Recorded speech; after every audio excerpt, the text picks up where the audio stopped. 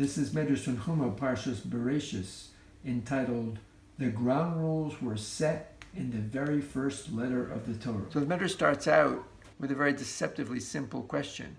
Why did the Torah start with a bet and not an aleph? After all, aleph is the first letter of the Torah. One could even say aleph is the first letter of one of the names of God.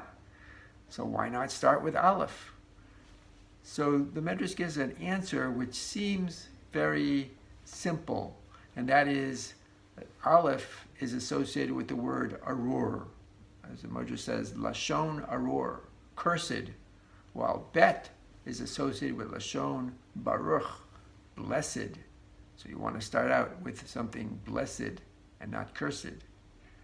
But this is sort of begging for more substance, begging to dig deeper. So we have one of the fundamental commentaries to Medrash Tanchuma, and that is the Be'ur Ha'amarim, and he gives two answers. The first one is that bet represents the fact that the fundamentals of the world are that there are two worlds. There's this world and the next world.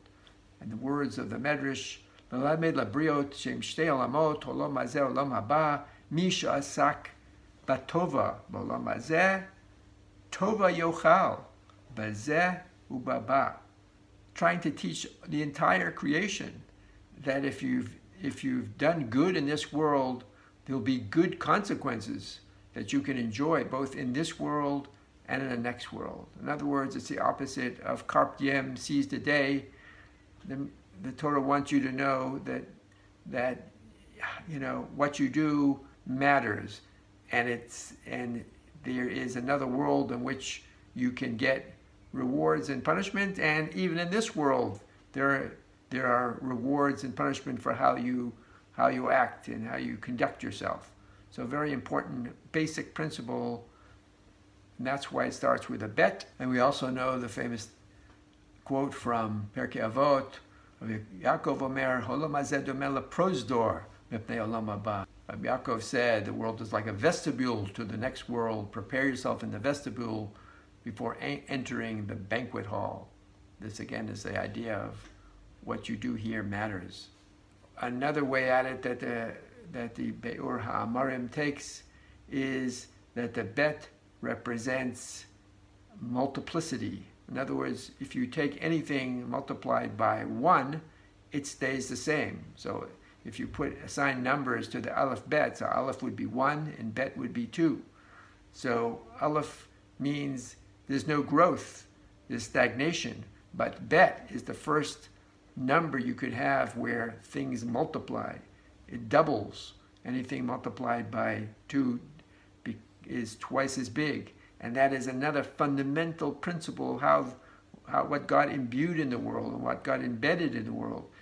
That is that our whole purpose here is growth, right? Both pru, vu, milu, aretz grow by having children, but there's many other forms of growth. There's forms of growth in your character, there's forms of growth in how you negotiate, adversity. This is a major theme that God gives you constant opportunities for growth. So there's physical growth, there is the commandment to look at all the niflaot bareh, to understand this world, to dig and uncover its secrets, and to make the world grow, make society grow. All these things are embedded in that bet, which means multiplicity, growth.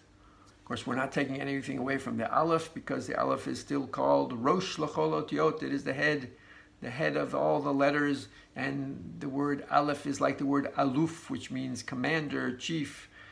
So it is still a very significant letter, but the letter bet was chosen for these two beautiful ideas of multiplicity, and for the idea of there being two worlds and consequences to our actions.